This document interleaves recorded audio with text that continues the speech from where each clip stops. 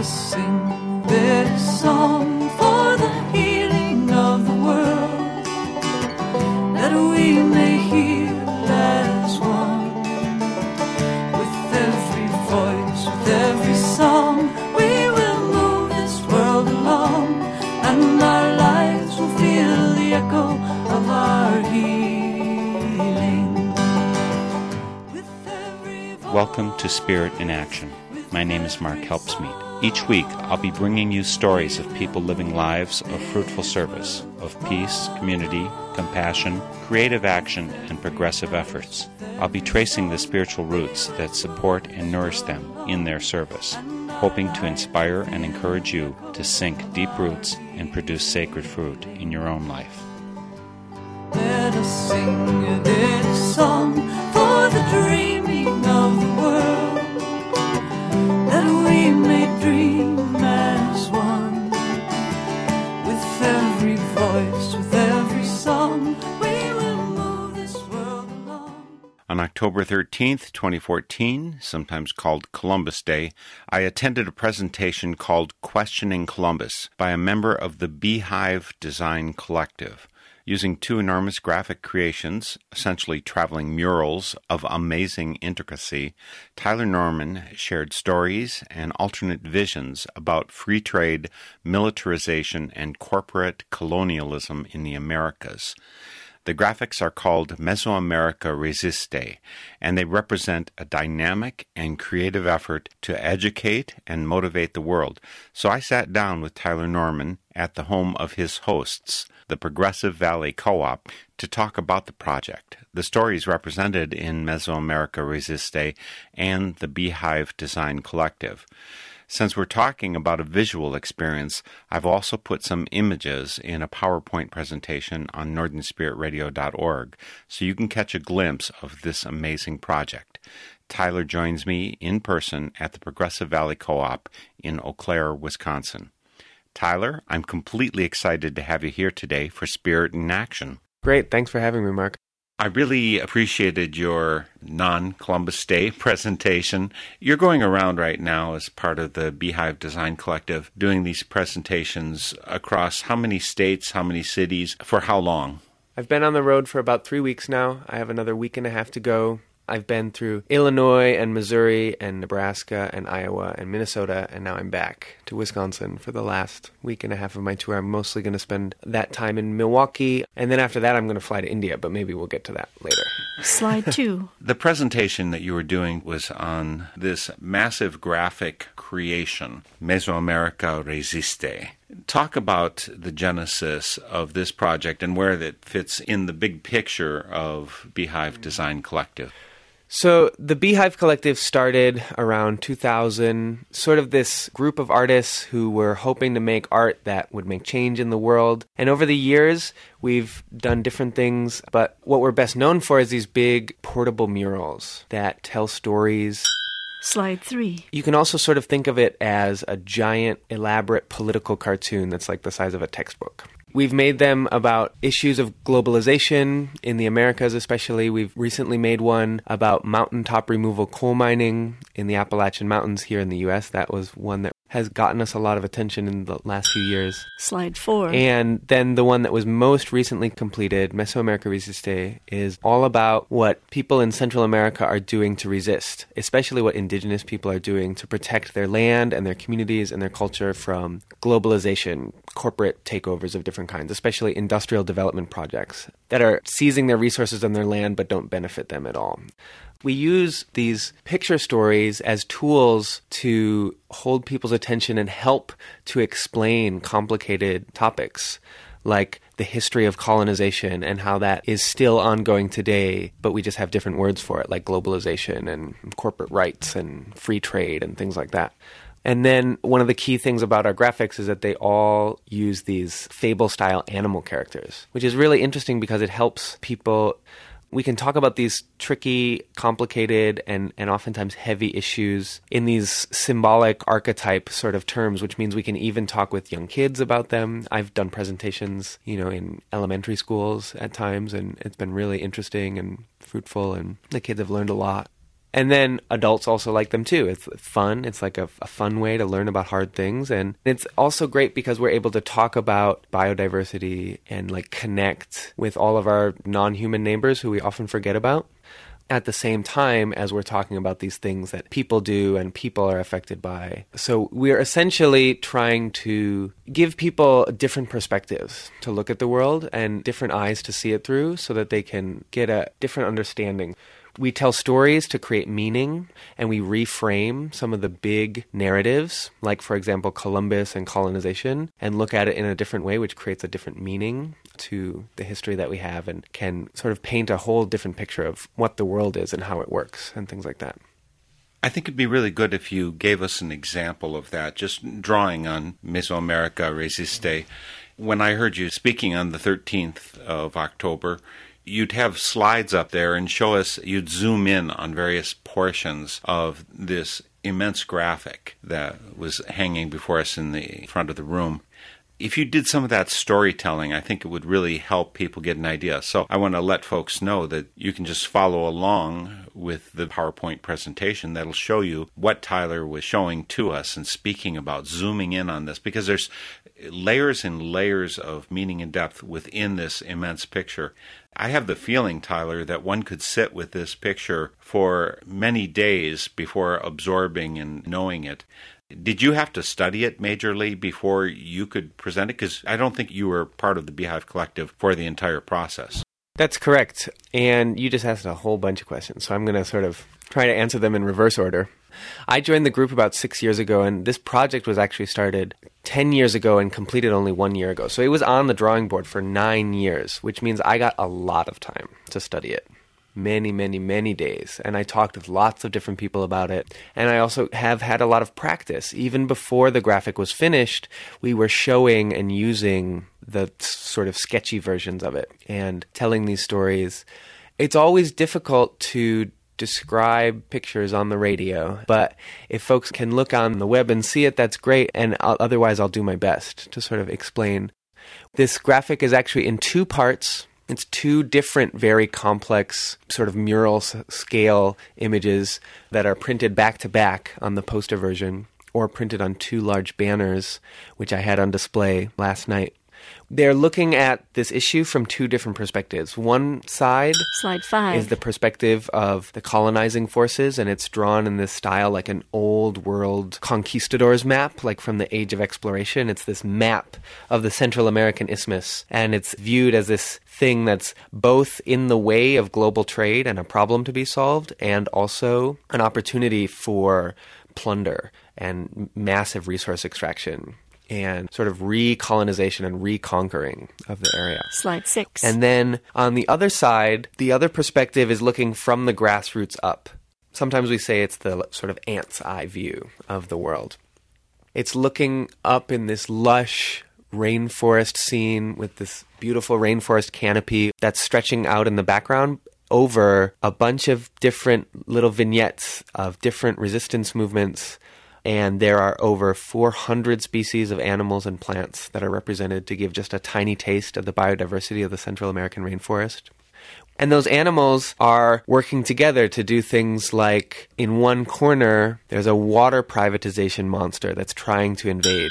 Slide 7, And it says Pura Vida on it, which is the local brand name for Nestle. Nestle is the largest food corporation in the world, and they're stealing water from people all over the world, including in Maine, where the Beehive Collective is based. People have been fighting against them because they're extracting millions of gallons a day, putting it in bottled water. And that water monster is actually shaped like a virus, where at the top, the head of the virus is sucking up water and turning water droplets into bags of money.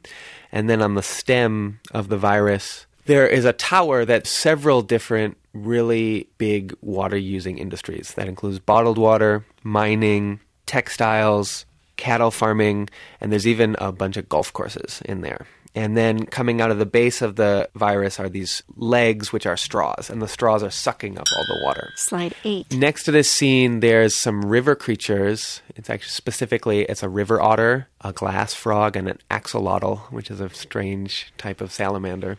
And they're playing tug of war. They're holding this sort of magical water rope that the water monster is trying to steal, and they're trying to take it back, saying, you can't have our water because it's ours and because we've been using it for thousands of years in really healthy, life-giving ways.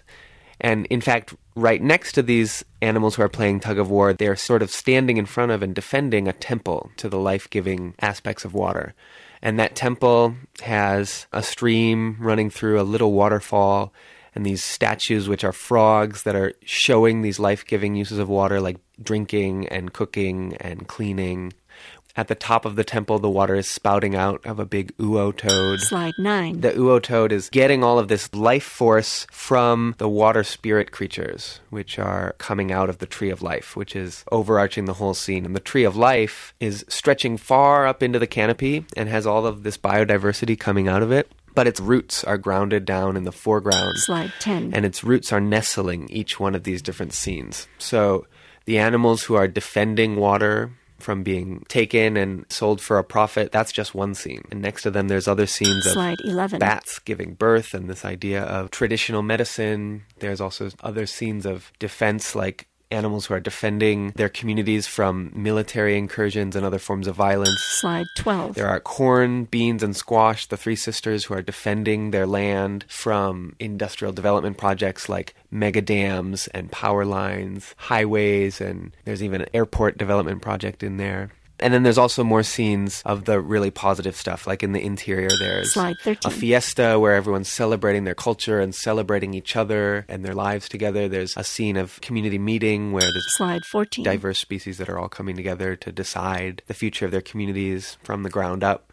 And then there's also a big scene of a beehive that is lots of different examples of Slide 15. cooperative local economies, both traditional and creative new stuff that people in that area are engaged in. So we've got a glimpse of a lot of the elements of this. When you were doing the presentation, you started with the conquistador's eye view of the world, and then you went to the indigenously rooted, the ant's eye view of the world, as you put it. Is there a proper way to view this? Because I assume it leads us somewhere. It teaches us something. So I figured you started with the conquistador's eye view of the world because we needed to see the despoilation that's happened. We needed to see the forces behind it so that as we view the indigenous view, we gain power from that, I'm assuming. So is there a proper way to do it? Is there a proper tour guide? I have here a brochure, a narrative for the whole thing. Is this the right way to do it, or is there a wrong way? I don't know. There's lots of ways to view the graphic, and one of the things that I think is really great about telling stories with pictures and doing it not in a sequential like comic book form, but laying it all out on one page as a mural form, is that people can enter the story from many different points. And that actually makes it more accessible to anyone. It also makes it flexible, and that's really powerful. We can tell many different stories with this image. That's contrasted with writing it all down in a book, then it's set in stone, and that's the way it is. Last night I spoke about the colonizers' worldview first for a couple of reasons. One, because it was Columbus Day, and the theme of this event was questioning Columbus Day and looking at a different perspective on that history. And so talking about the history of colonization felt really important. But mostly last night I didn't even talk about Columbus. I talked about modern-day colonization and the legacy of Columbus. Generally, I talk about the colonization part first because it's about development projects that are happening in Central America right now, and then comparing those with the history and showing people that colonization is not something that happened in the past and is over now, but it's something that's ongoing. Everyone here in the U.S. knows who Columbus is and knows that colonization happened, but we have these very distorted ideas of what that was and what it is and what it all means. You don't learn in American history class that Columbus enslaved all of the people that he met and forced them to bring him gold, and if they didn't bring him enough gold, he had his men cut their hands off. We don't learn in history class that the Taino people on Hispaniola, which is the big island that Columbus discovered, which is now the Dominican Republic and Haiti, they were virtually exterminated in only 75 years because of disease and because of enslavement and just wanton killing That is what set the model for colonization. And that guy, when we celebrate that guy here in this country, mostly because people just don't know. They celebrate him because they don't realize this reality. He famously said in his journals, he first observed that the Taino people were very gentle and that they didn't have very powerful weapons. And then his conclusion from that was saying, I could conquer the lot of them with 50 men and make them do as I pleased, which he proceeded to do. When Columbus came back the second time, he came with an army, and they enslaved everyone that they found. Also, I think it's really important to give this alternative perspective that is looking, it's directly analyzing the sort of dominant perspective here in the US, which is a white privileged and male privileged and very much corporate interest defined perspective on the world that says, first of all, colonization was a good thing and Columbus was a hero. And second of all, that colonization had some tragic things, but it's okay because it's over now. The reality is that corporate globalization is just the new form of colonization. And another thing that's really important, a lot of people don't realize, is that corporations were actually created by the British Crown to conquer and rule and administer colonies. The first corporations, which were things like the East India Company and the Hudson Bay Company and the Virginia Company and things like that, they were like a group of people who were empowered by the king and backed by a bunch of aristocratic investors to go to other parts of the world and to take over and to create monopoly control of resources and markets and exports and everything. They wrote the laws. They had the power to execute troublemakers. Their goal was to make as much money as possible by any means necessary. So when you think about that history, it's no wonder that corporations are engaged in all sorts of nasty behavior today. That's what they were designed to do, actually. So that's the summary of the whole story that I try to tell with the colonization narrative. And then I switch over to talking about the resistance movements because that's a bunch of heavy stuff. And people also need to hear good news that's encouraging and inspiring. And people need to hear about groups and organizations and movements that they can support and act in solidarity with, and also get ideas of what they can do in their communities to make change. And it's much nicer to get that stuff at the end and leave on a hopeful note. So that's kind of the reason that I tell the story that way. Other members of the Beehive tell the story in different ways, though. I know some folks will jump back and forth between them and say, here is this story reflected again, just from a different perspective. And that's really interesting and can be a good way for people to learn as well. I need to check something because it's certainly an accusation that gets served up to people who are spreading stories like the Beehive Collective is doing. They'll say that this kind of description, the negative light description of colonization, past and present, is really just self-flagellation. Why are we whipping ourselves telling this stuff? Every culture in the history of the world, the dominant culture got there by exploitation of the other folks around there. So why should we self-flagellate? Why is this important? Are there other cultures that expanded without being nasty folks? First of all, we are currently living in the sixth major extinction crisis, and it's caused by people doing things like taking everything and it's this sort of cycle that is self-perpetuating, where these armies go and they take and they bring stuff back and they make new things and are more powerful, and then they can go to other places and take from those places and bring it back and make more things. We're getting to this point now where this doctrine is threatening to kill the earth. So it's not about self-flagellation. Just because I'm a white person, just because I have this European descent, and therefore I benefit from colonization and colonialism, doesn't mean that I feel guilty about it. Actually, my personal opinion is I feel angry about it.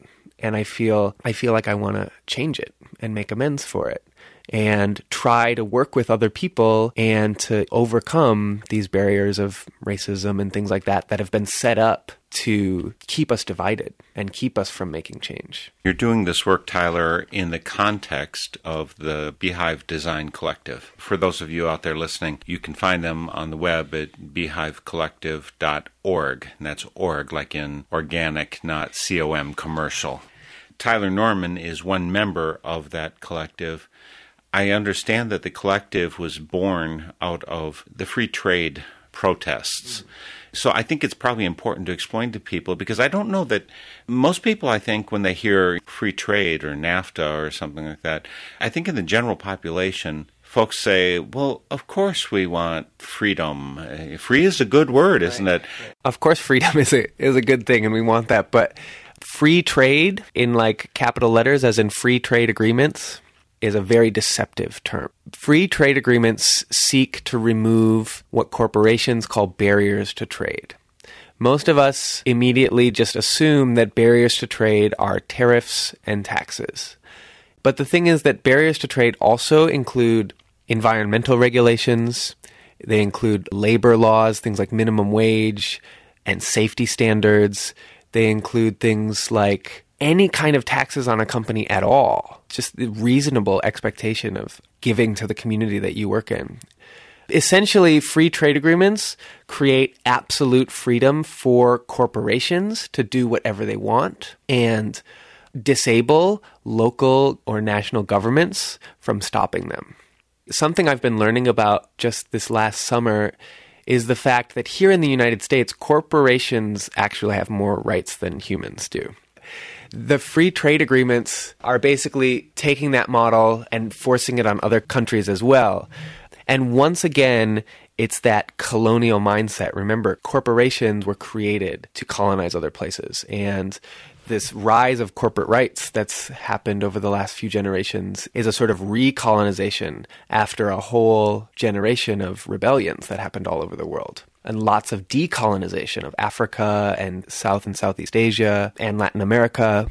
So you were talking about the anti-globalization movement, which was big in the late 90s. Some of you out there might remember the protests against the WTO in Seattle in 99.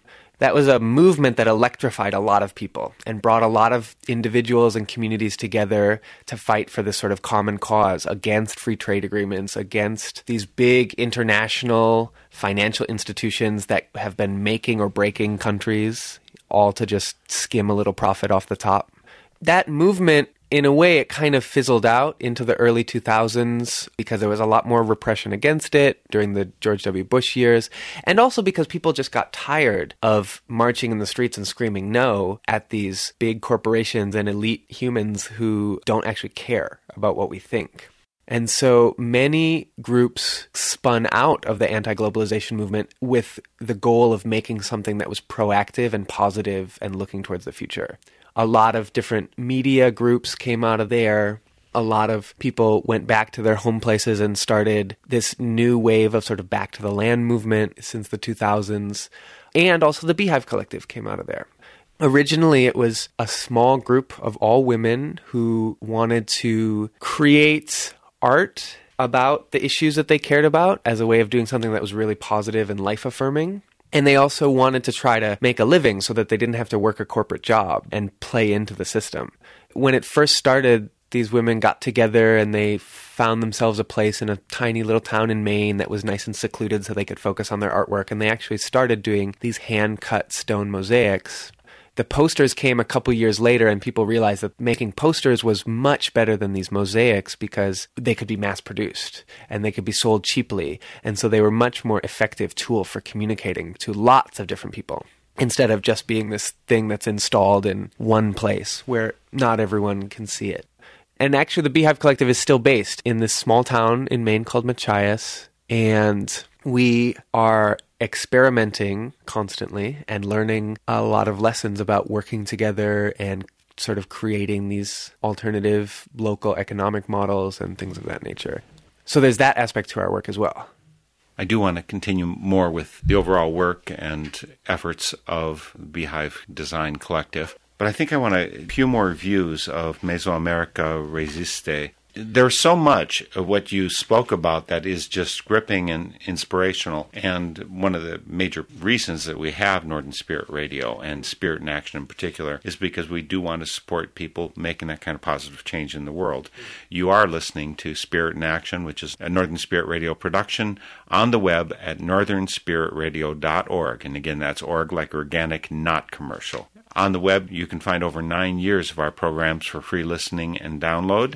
You can find links to the organizations like Beehive Design Collective, that's beehivecollective.org. You'll also find comments on the programs, and you can add your own. We love having two-way communication, so please do add your comments when you visit. There's also a donate button. This is full-time work that's funded by you. So please click donate when you come.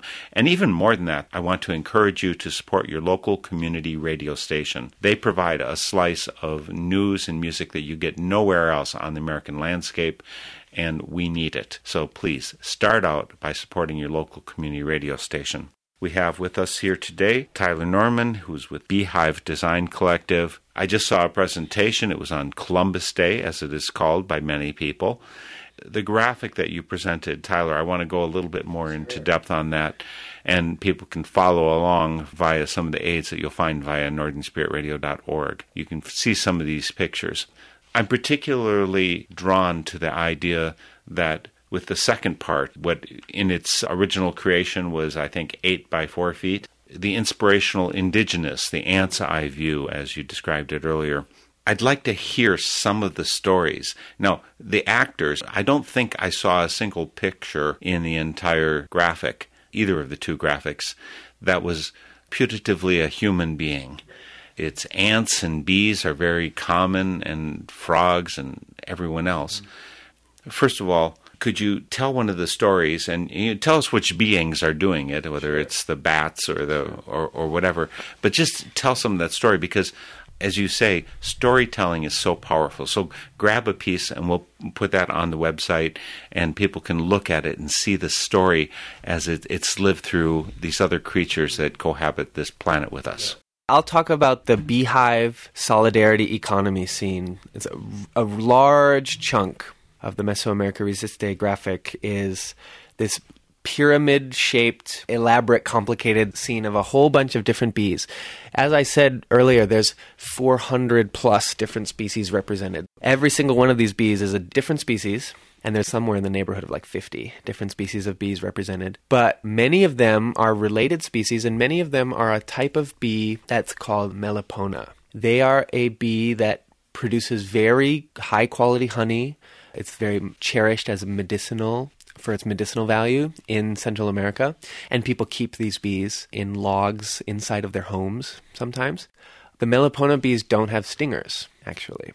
Very interesting sort of narrative coincidence, or maybe not coincidence, is that the bigger, more aggressive, more honey-producing and sting-carrying European honeybees have been driving the Melipona bees out and displacing them. And these traditional forms of beekeeping are under threat from this invasive species. We wanted to really highlight the Melipona bees and also highlight the symbiotic nature of bees and the flowers that they pollinate. So at the top of the pyramid, there's a vanilla flower.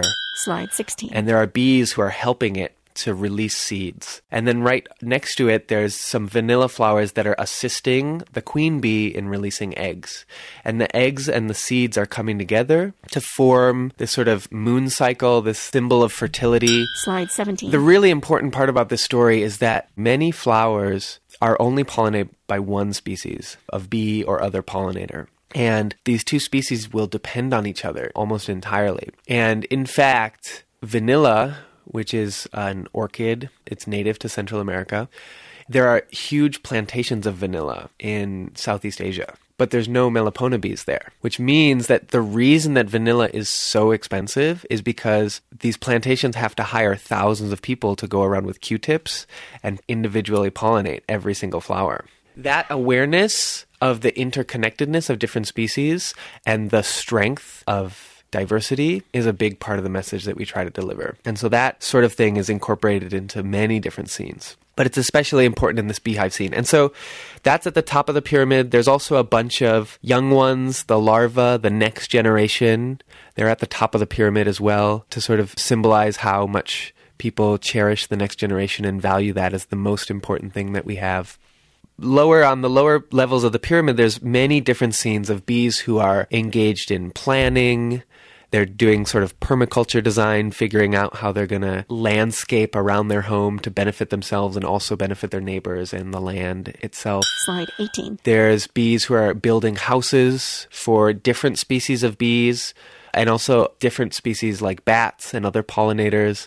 And this is to remind us that, in order to have a truly democratic society, making sure that people's basic needs are taken care of is just a baseline requirement. And that's a big part of the reason, in my opinion, that we don't actually have a truly democratic society here in the US, even though we're told that we do, because many people don't actually have access to participating in society and stuff like that because they're just struggling, right, to get by day. But these bees, they're all working together because they know that cooperation takes care of our needs better than competition. Slide 19. They're cooking food and sharing food. There's other scenes where they're recycling and composting and making new products, not letting anything go to waste. There's a scene of a cooperative where a bunch of bees are distributing all of the goods that they've made to the other characters around the mural, delivering things like candles and seeds and other things that the other characters need for their scenes. And that's like a really important distinction, right? Is this idea that the bees are operating an economic system that focuses on what people need and prioritizes getting things to people according to their need rather than according to who can pay the most for it. Slide 20. There's actually one other thing that's coming out of that scene, which is rolling out of the pyramid-shaped beehive is this machine that we call the People's Media Machine. It's a bunch of bees rolling in on this device that's a combination of a letterpress printer and screen printing and social media. They've even got a pirate radio station on top. And they're towing behind them this catapult that's launching seed bombs full of diverse different seeds. And they're trying to do battle with the copy machine monster, which is the thing that's bringing in all the cookie-cutter, one-size-fits-all development plans. This idea that, it worked great in the US, people liked it there, and we made lots of money off of it, so therefore it must be good in every other part of the world too. So they're challenging that.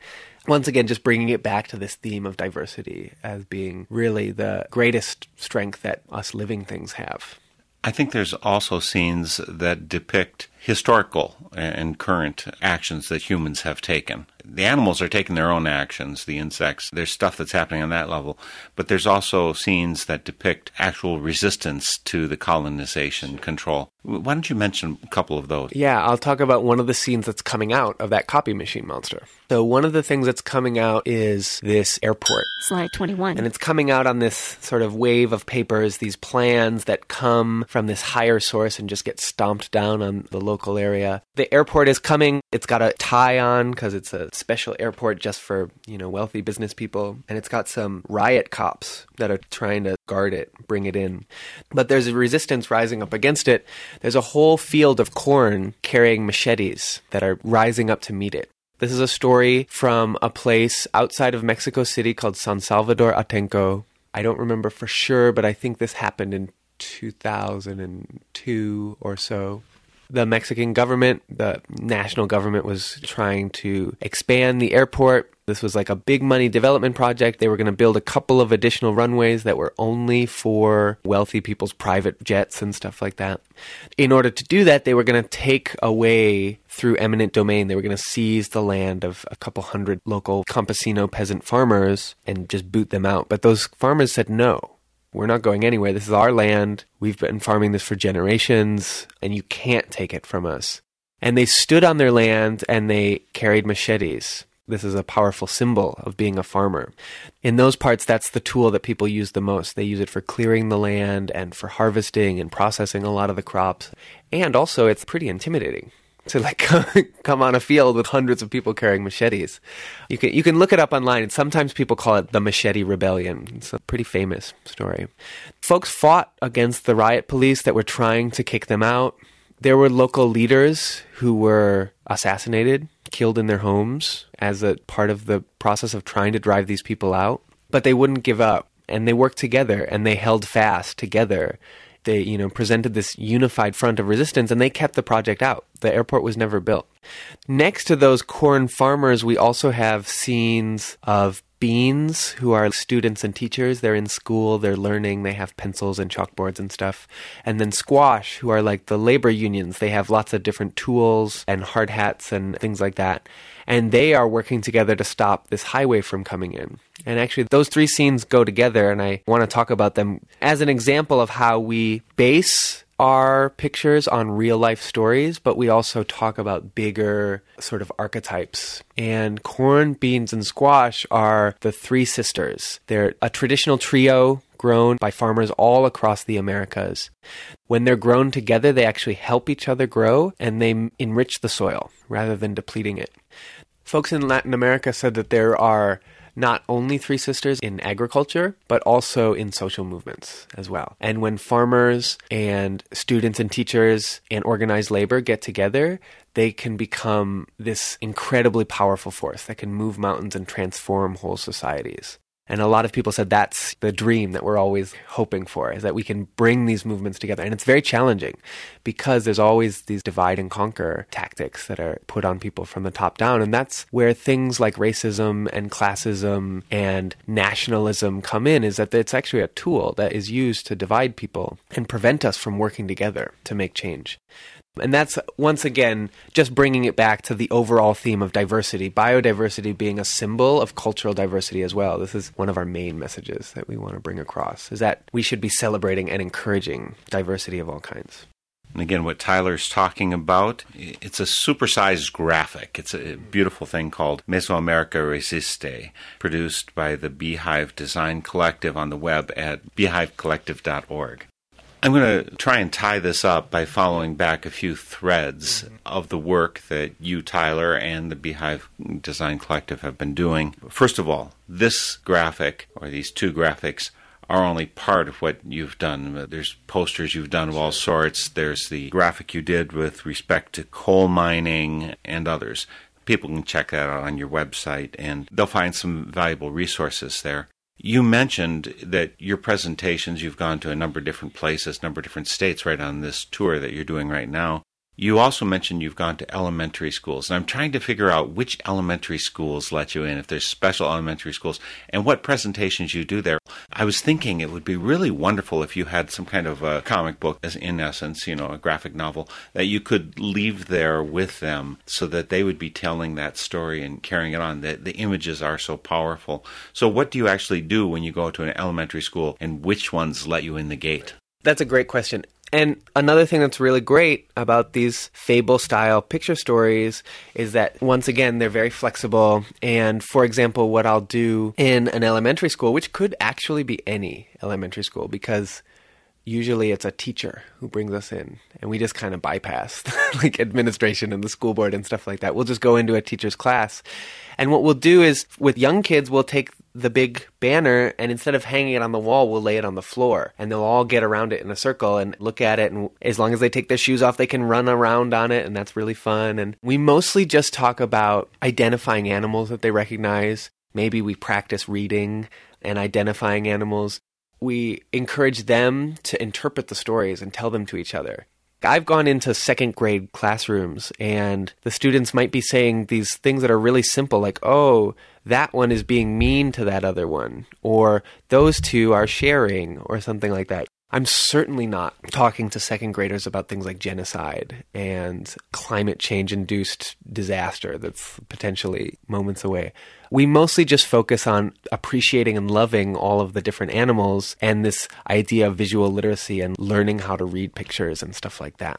So I think it's really positive for them. And then, for example, when I'll go into a middle school or a high school, and tomorrow morning I'm going to be in Central High School in La Crosse, I'll do something that's, again, really interactive, where we take one of the poster versions of the graphic and we cut each scene out. The students will be broken up into small groups, and each group gets one scene, and they get to interpret it for themselves. And then each group stands up in front of class and shares back with everyone else. So it's a really cool way for them to, once again, learn skills like working together, visual literacy, and also speaking in front of the class. And it's just a really fun way to be talking about politics. I actually think that middle school and high school age students are the demographic that these things are the very best for. I love going into middle schools and high schools because students at that age are just beginning. They're like just starting to develop to the point where they can grasp very complicated concepts that have lots of different moving parts. But they're still young enough that they have imaginations that can read those pictures and figure them out. As we get older, we become less able to interpret these sort of things and read them that way. And so actually my favorite is to do it with a multi-generational audience so that everyone can contribute in different ways. The older people know about things like NAFTA and they can explain things like free trade, but the younger people totally get it that one's being mean to the other one and can explain that. What I did at the college last night was very much like a lecture style. It was a storytelling more than a lecture, but I was doing most of the talking.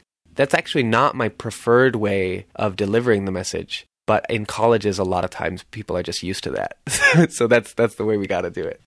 And Tyler, you're working out of this collective of people. They're people, but they're called bees. Right. And there are the people who are living there in Maine. You've got the buildings, and some of you are living together, and there's some graduate bees, I don't know, who are pollinating the rest of the nation.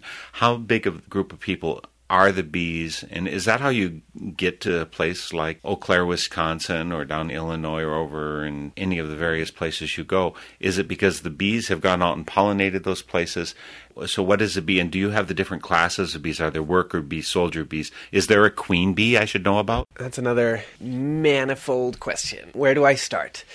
I'll start by saying that I forgot to mention in the beginning that we call ourselves the bees because we like the idea of working together and the idea that many individuals with a single purpose can create something bigger than ourselves. Also because we like to say that we're cross-pollinating the grassroots as we travel from town to town and collect stories and share and retell those stories and sort of act as these agents of evolution and movement building. The way our organization works is not that much like a beehive, actually. The metaphor only kind of sounds good, but we don't actually act like a bunch of bees who operate in that fashion that you were saying. It's actually a very loose organization. A lot of people come and go. A lot of people are doing this in a very part-time fashion. None of us get a paycheck, so it's a labor of love for everyone. There are some folks who are based in Machias. That's where the Beehive started, and it's still kind of a center point. But over the last several years, the group has grown in numbers and has also grown in scope. It's become more of a decentralized network of folks. Yeah, as you said, some of us spent a lot of time in Machias and then decided we wanted to go back to our home places. Other people just love the work of the Beehive, and they've never gone to Machias. They just said, well, hey, this is cool. I could do this too. Can someone help train me how to do this? I will cover the Southwest states and I will, do presentations around there. And we say, great, we don't have anyone in the Southwest states. Please do, and are really encouraging of folks. And all of our graphics are anti-copyright, which means we actually encourage people to reproduce and reuse them. It's this sort of open source mentality that I personally think is one of the key elements of our work, is that we believe that ideas are free and that when people share them and when people bounce them back and forth and evolve and change them in the process, that we just get more of this diversity and more good ideas. So we're really encouraging to other people to become a bee of their own in whatever way they can and whatever way makes sense in their context.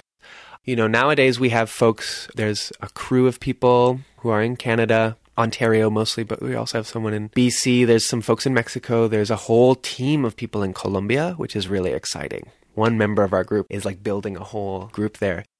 We also have folks in the UK and in Spain, and actually recently someone in Poland who's gotten really excited about sharing the work there. We have folks in Australia. And actually, after this tour is finished, I'm traveling to India, not to start a new branch of the Beehive Collective, but to share the idea, to share the process of collaboratively making one of these graphics together. I met some folks who are really excited about making Beehive-style graphics about issues in India. They feel like it's a really great medium for telling stories. India has so many different languages. In terms of spoken languages, it's like 1,600 spoken languages and many, many dozens of big written languages. So people saw these picture stories and said, wow, this is perfect.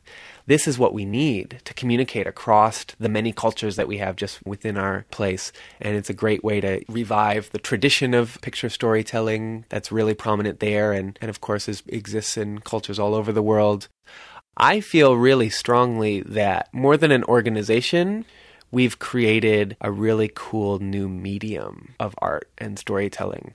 Right now, I'm most excited about spreading out that idea, that medium, and encouraging other people to do it.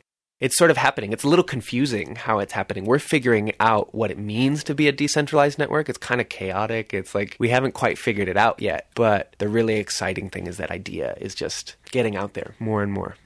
And I'm also wondering about some of the different functions that people undertake. To get this massive graphic, not only do you need people who can draw, which is, I understand they draw with large lenses so that they can, magnifying glasses so that they can see what they're drawing. It's not only that, and you have people who are coloring it in, people like yourself who are storytellers. It's not only that, there's a fair amount of research that goes into this. So what are these other, do you have a webmaster, for instance? Yeah. So there's lots and lots of stuff that goes into it. There's basically 3 categories that I sort of see. We attract artists who want to work on the drawings and just get really excited about the idea of the challenge of collaboratively making an art piece together. We attract a lot of educators, people who want to tell the stories and want to use this as a tool to teach people. And then we also get folks who are organizers and who see this as an opportunity to build and support movements for social change. Or maybe they want to contribute their skills to an organization that they feel is doing something really positive in the world. So, of course, we have all sorts of tasks. We're running a kind of small business. We got bills to pay, so we need bookkeepers. I'm the bookkeeper, actually. We need a lot of people to help coordinate volunteers and make communication happen. We had a real struggle making a new website, which we recently did a couple years ago because we don't have a webmaster. And actually, we realized, oops, we need one of those. There's all this stuff that happens in the background. A lot of people travel to Machias in the summers and engage in these volunteer projects, fixing up stuff in Machias. Like I said, there's all these sort of this local engagement and this whole other level to the work that we do. But with the graphics, once again, it's the same sort of, there's the artists and the educators and the organizers. A lot of people, as you said, focus on research, like what are the stories that we're going to tell? What are the species that we're going to represent? I'm not sure if I mentioned before that these graphics projects start with first-person research trips. So before anyone was drawing anything on the Mesoamerica Resiste graphic, there's a whole team of folks actually traveled from southern Mexico down through Panama and collected hundreds of stories from hundreds of people. And then the process of making it involves lots and lots of talking in a big group, hashing out these different ideas, sort of editing them down. And then oftentimes there'll be a team who creates the storyboard, and then it's handed off to the artists.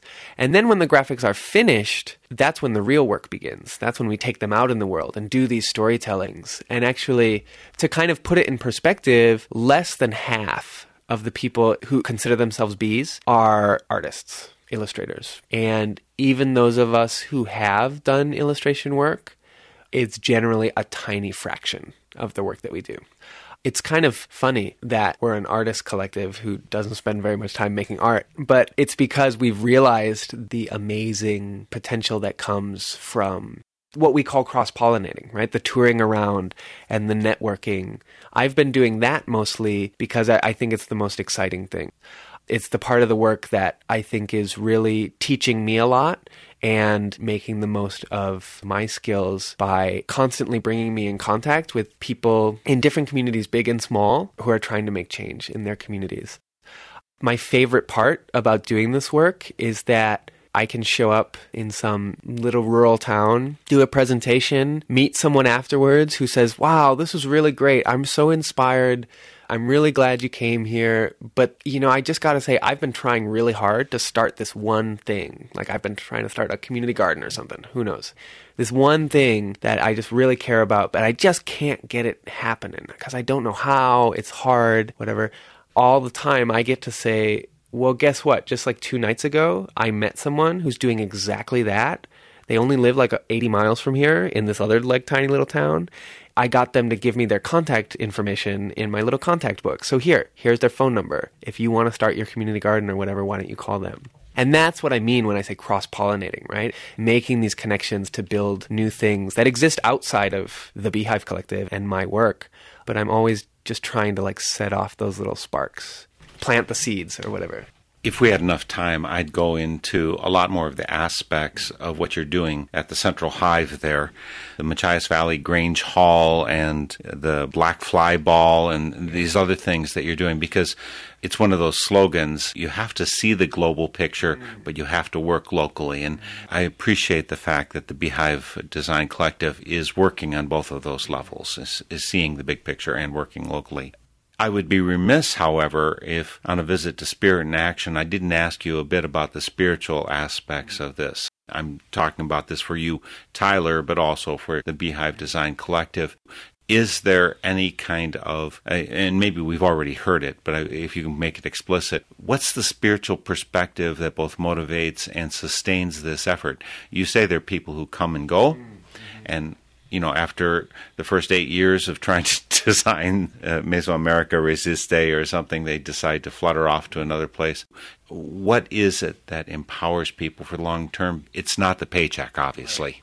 I think that first and foremost, we have a great appreciation for life and living things and diversity. Actually, our group has fairly diverse perspectives. And I'm not going to speak on behalf of the whole group and say this is what we believe in or this is our ideology or whatever, because people don't agree on that. And actually, I think that's a good thing. I'll speak for myself and say that I think that growing up, living in a rural place and having a lot of access to woods and marshlands and being surrounded by life and diversity, that made a big impact on me.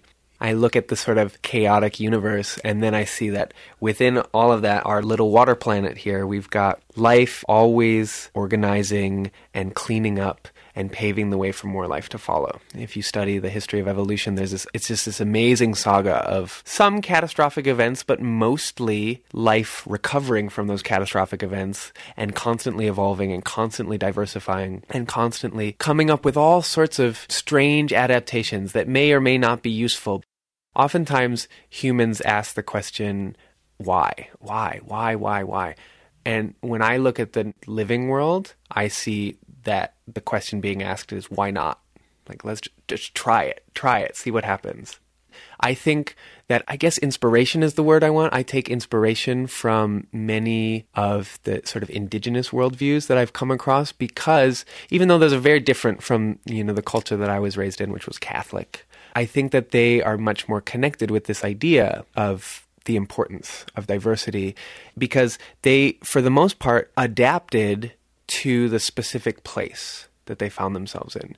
You go to a place like India and you see that they have 1,600 spoken languages. The reason is because there was 1,600 different groups of people who wound up in 1,600 different places and realized that they needed to adapt their lives to the specific place they were in. And that specific place was slightly different than their neighbor's place.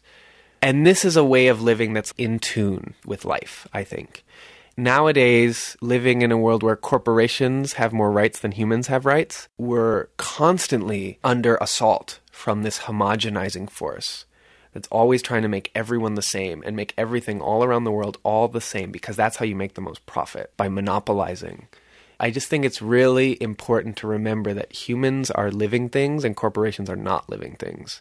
Our actual needs as people are very different than the needs of a very corporate-centric, colonial-style society. Maybe when it gets, when you really dig past all the layers of the different stories that I tell, maybe that's the thing I'm really trying to communicate to folks, at the heart of it. Well, I love what you are communicating. Both your presentation last night, this tour that you're part of, the work that you're part of creating as part of the Beehive Design Collective. It's valuable work, and I love the way that with the pictures and with the stories, you're putting our minds in a different place where we can see the beauty of creation and find a way to sustain it and grow it. It's really beautiful stuff that you're doing, and I so much appreciate that you're doing it and that you joined me today for Spirit in Action. Great. Thanks for having me. It was my pleasure. Again, we've been speaking with Tyler Norman of the Beehive Design Collective on the web at beehivecollective.org. You can also find links via northernspiritradio.org, where you also find some of the graphics to help explain the story that Tyler's been sharing today. We'll see you next week for Spirit in Action. The theme music for this program is Turning of the World, performed by Sarah Thompson. This Spirit in Action program is an effort of Northern Spirit Radio.